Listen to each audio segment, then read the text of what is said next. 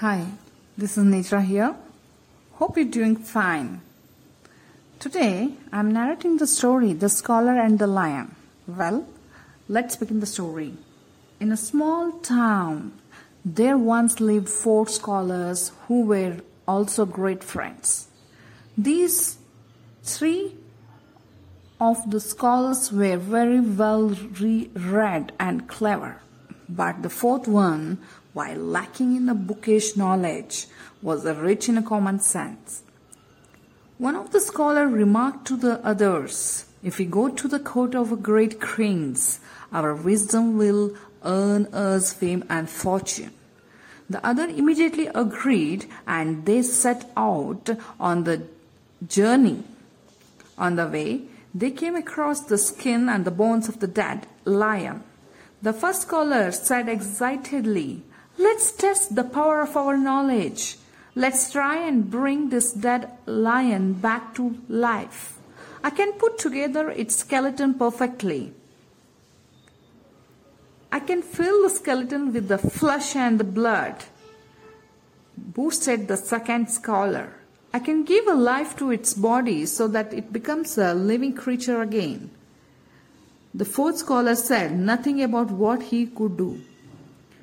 He shook his head resignedly and said, "Very well, you can please yourselves and do as you wish, but please wait till I climb up a tree. All of you are great scholars. I trust you wisdom and knowledge, and you have the power to bring the dead beast to life, and soon this lion will roar and be alive. However, I am not sure if you have the power to change the nature of the beast. A lion never eats grass, as a lamb will never eat flesh." His friends laughed at him.